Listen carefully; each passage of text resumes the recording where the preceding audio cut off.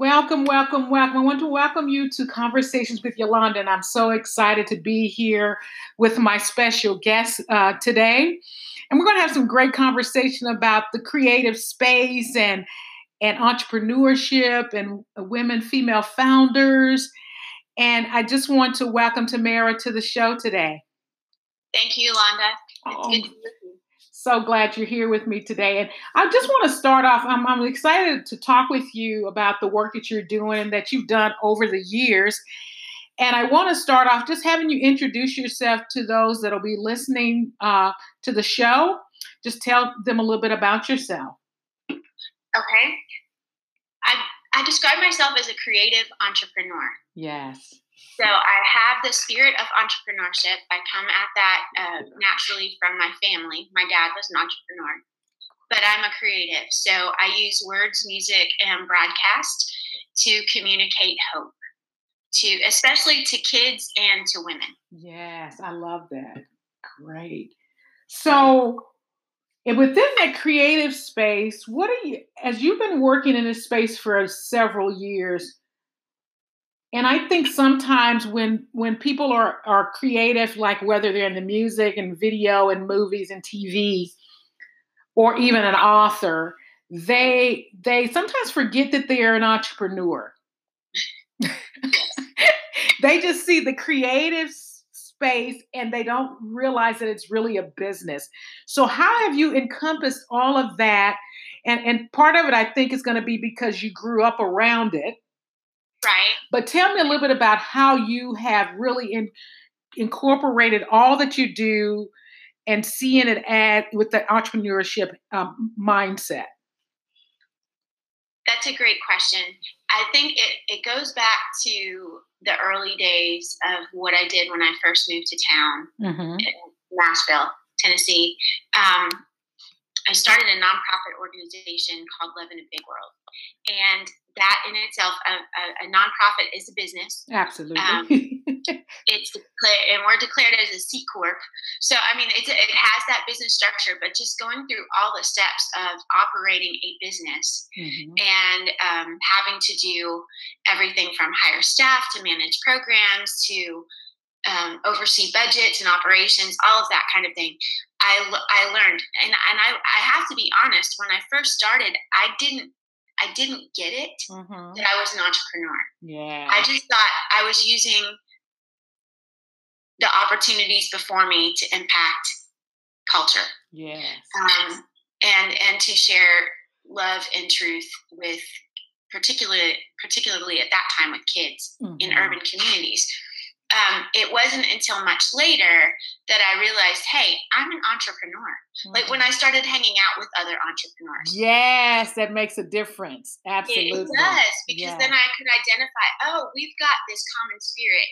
And I would say a lot of that common spirit is the willingness to persevere, having a vision, not giving up on that vision despite adversity, thinking outside the box. Yes. All of that. So that was really the first vehicle that I used. And then again, like I said, having spent time many years later around a community of entrepreneurs, being able to identify myself as that. And then additionally, strange as it may be, because I was functioning within a nonprofit area and working in schools, I didn't really think of myself as a creative either. Ah, wow. So I know, strange, huh? Maybe other people saw that, but I didn't. So it likewise, it took being around a community of other creatives for me to go, oh, that's who I am. And so I've just been able in the last couple of years to assimilate both of those and go, I am a creative entrepreneur. And the purpose of that is really to clarify who I am and what I do, and then find ways to monetize it because the work needs to be sustainable. I can't impact culture if I can't sustain my own family. That is so good, Tamara. You just hit on something that's so critical, and that is community. Yes. A lot of times entrepreneurs, and some people call them solopreneurs, nobody can build anything by themselves. You can't really grow and sustain anything alone. And so community is so important, and it really helps you launch and sustain your momentum as you're building. Absolutely. And those communities change over years and over time, depending on what you're working on and what you're doing. But it's so critical that entrepreneurs or small business owners, if you're a writer or whatever, that you build something around a community and that you don't isolate yourself. Because when you begin to isolate yourself, that's when it really gets hard, because you feel like you're the only one going through that stuff. You're the only one having to deal with that. But when you get around a community, you see that, oh, okay, I'm not alone in this thing. And I think it's being open to collaboration as well. Yes. Because sometimes I think, especially as entrepreneurs and creatives, we can get really fascinated with our own opinions. Yes. Or ideas and think that we're right. Exactly. We really need to open ourselves up to other people's ideas, because we might have one piece of it, but somebody else might have another piece that we need. Absolutely. I do a training on founder syndrome. And because when it's our baby, it's our thing, nobody can do this but us. And it's not true. No. You don't have all the skill sets that you're going to need to really grow something that's going to impact. When you're a trailblazer, you blaze a trail, but then others can come and help and follow you in that.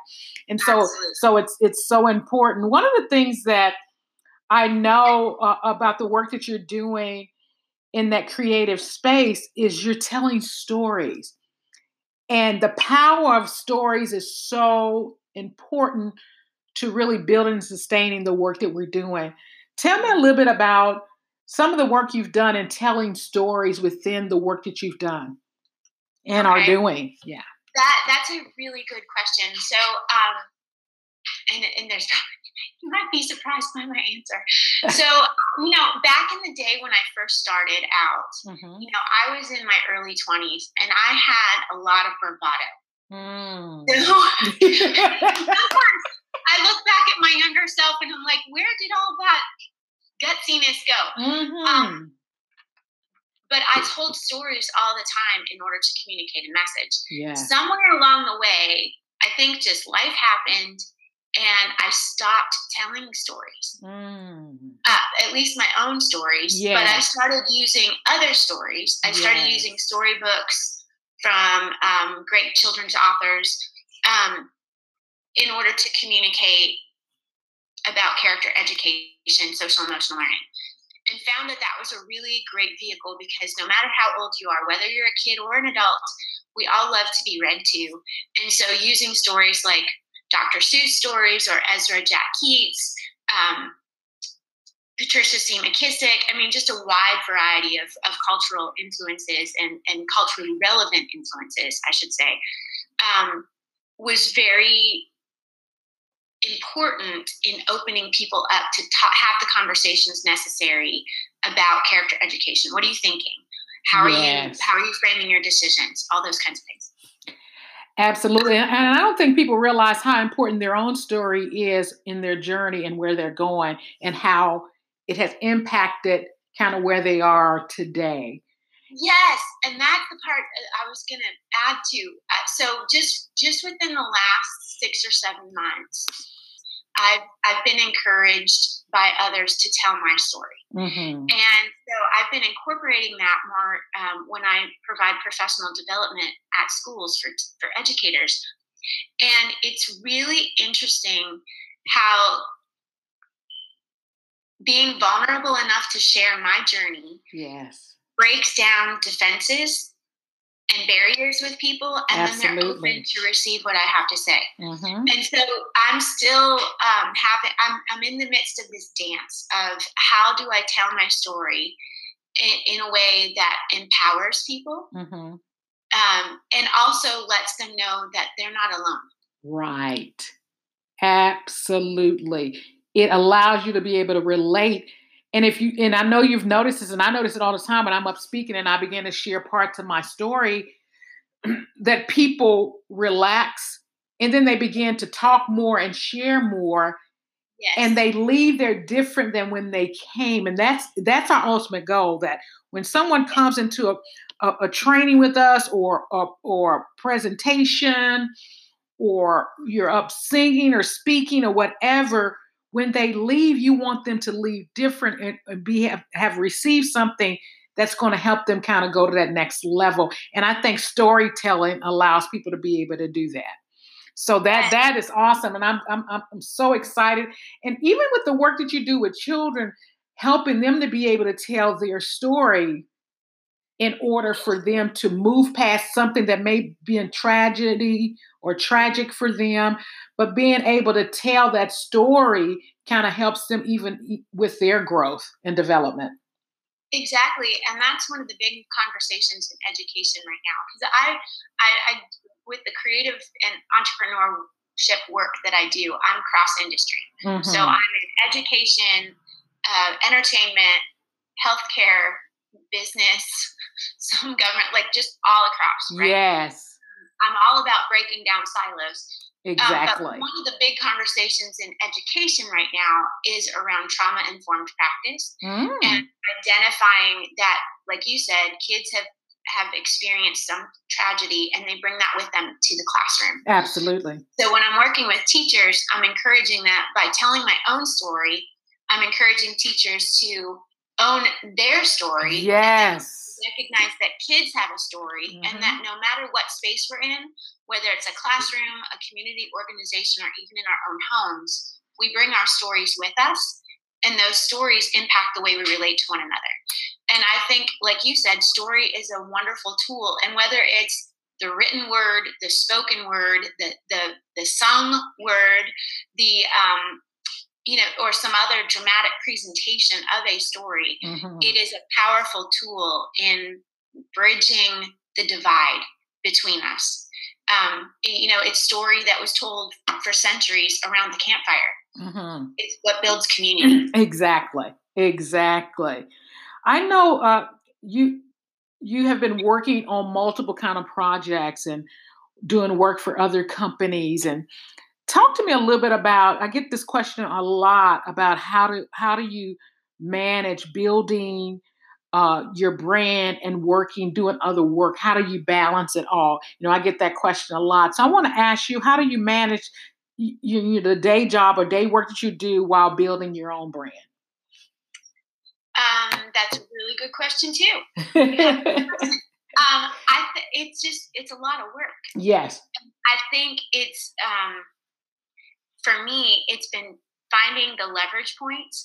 So what do I do for the work in the company where I am right now, Mm-hmm. as that connects with what I'm doing for my own brand? Absolutely. That's How can I good. leverage That's good. those? So, like, for example, today's podcast. Mm-hmm.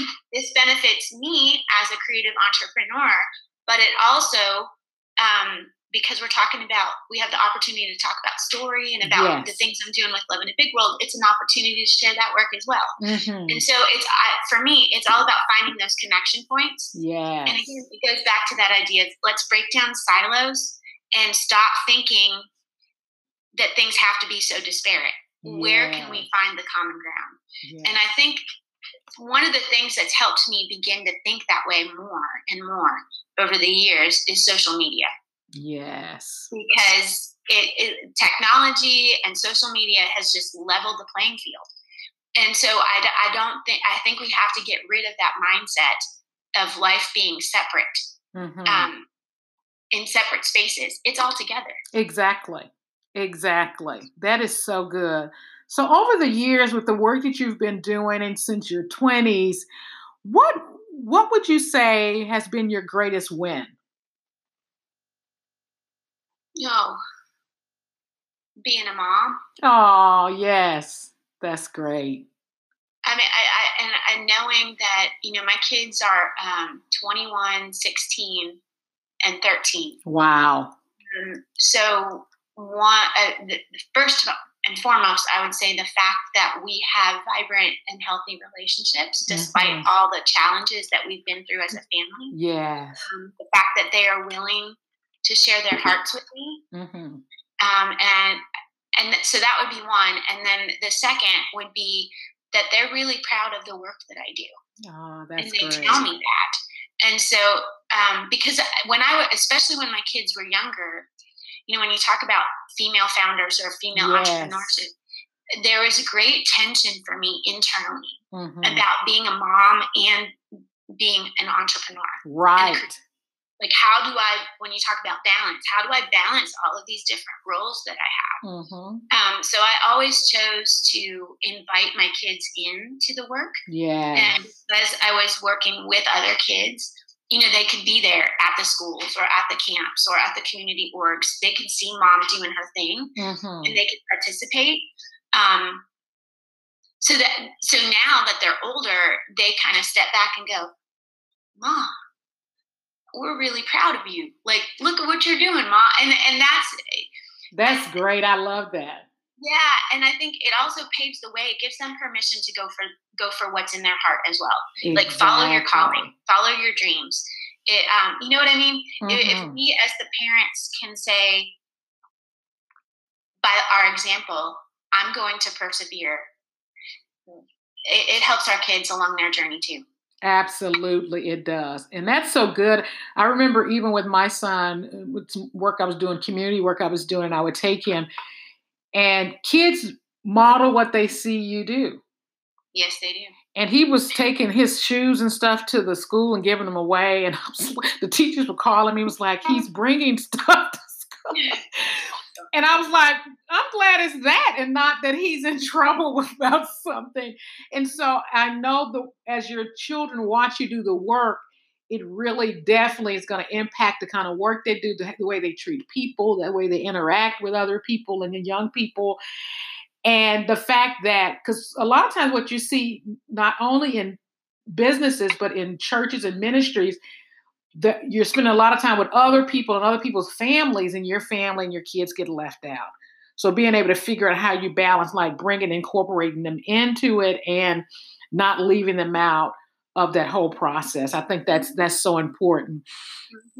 What are some of the challenges you faced early on as you began and realized that I'm an entrepreneur, I'm going to step out in this? What were some of the challenges and how did you push through or beat them? Well, I'm just going to be real with you. Yes. So, I started the nonprofit many, many years ago and ran it successfully for about 13 years. And then when the recession hit in 2008, it really impacted what we were able to sustain. Yes. Because we were a small nonprofit in Nashville, which is a town filled. I mean, I was talking to somebody yesterday. Yes. There's at least 300, I'm sure there's even more, community organizations that are serving kids in schools. Yes.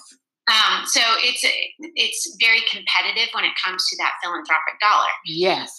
So I was extremely discouraged. At the same time, I had gone through a divorce. And I was just like, okay, everything that I've known is just gone. And so it was at that moment that I had to make some decisions about future.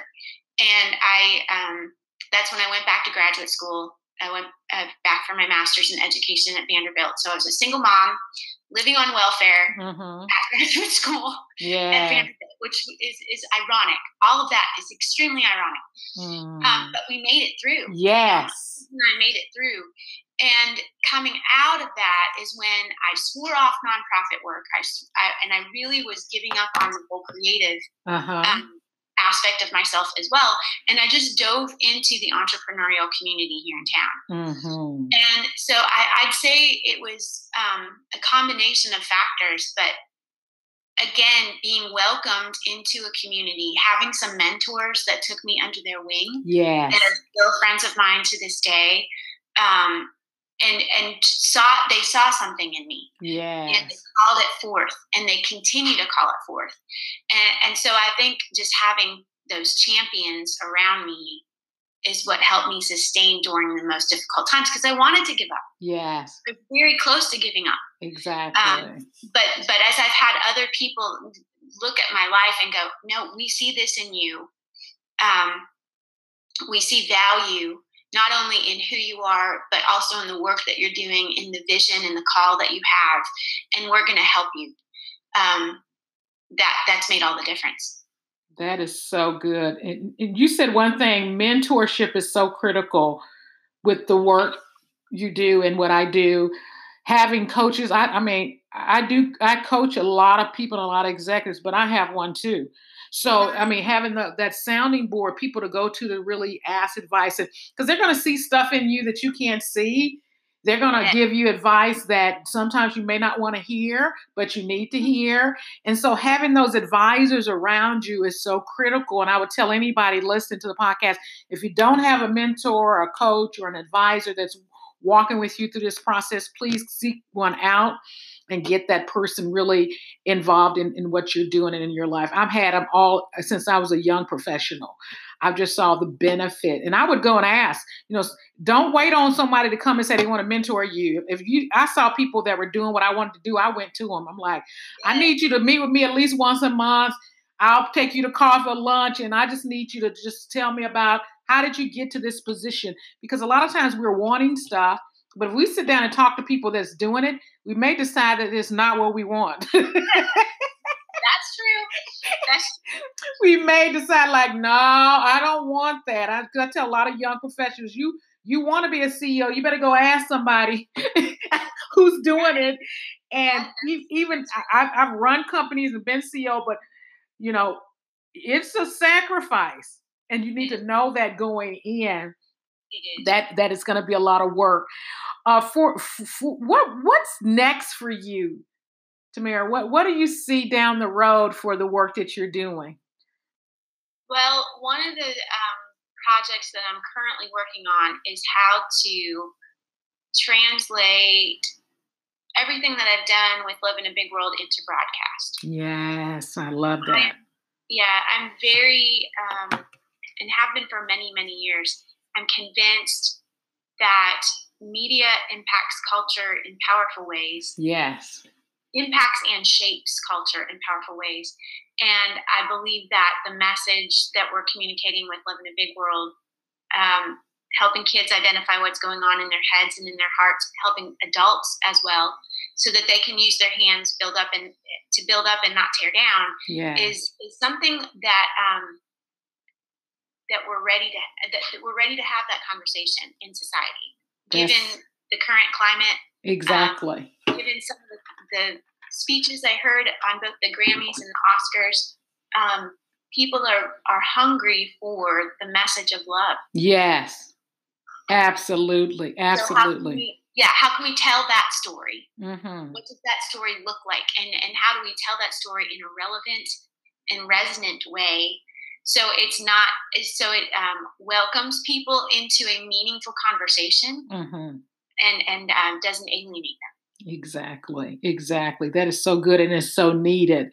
One question that I always ask my guests is, what do you think is your unique skill set or superpower? We always say, what is your superpower? So what do you feel like is that every time you're in a circle of people talk about it, or, when you go in the room, that gift is what's needed at the table? What do you feel like that is for you? I don't know. Usually I answer that with something negative. Oh, no, we don't want no negative today. No. That's a whole nother conversation. I think there's two, but I think they're related. I think one is the gift of joy. Mm-hmm. Because despite all the challenges and adversities that I've experienced, I have a lot of joy and a lot of hope, not just for me and my family or the work that I do, but for us as a global community. I have a lot of hope. Two is the ability to see strategically. So I'm always looking at, like I talked about earlier, those connection points. Who are the people that would work well together? What organizations would work well together? How can we form partnerships? Yes. How can we take the message or the brand and leverage that to the greatest extent to have maximum impact on culture, because I think the work is the work, Right. but the impact it can be something very different. So I feel like we can spend our time spinning our wheels and just doing the work, or we can think strategically and find ways to have the greatest impact. And I really do credit my mentor for helping me think that way, because he's brilliant. Yeah, that is your gift. The collaborate. I've seen you in meetings. I totally agree with you on that. And I cannot believe our time is almost up. But I wanted to really thank you again for joining me on Conversations with Yolanda. I loved our conversation today. And I want for you to share how people can reach you if they're interested in helping you build a platform for the media piece, or they need some, some creative work done. How can people reach you? There's two ways. One would be Instagram at Tamara Creates, or my website, which is tamaracreates.com. That sounds great. You guys heard, you can reach on Instagram, you can reach on our website. And we thank you for joining us today. And remember that there's power in your story if you share your story. So thank you again, Tamara, for joining me today. And I look forward to hearing more great things that you're doing and the impact you're making, not just locally, but nationally. Thank you. Thank you for joining me. Mm-hmm.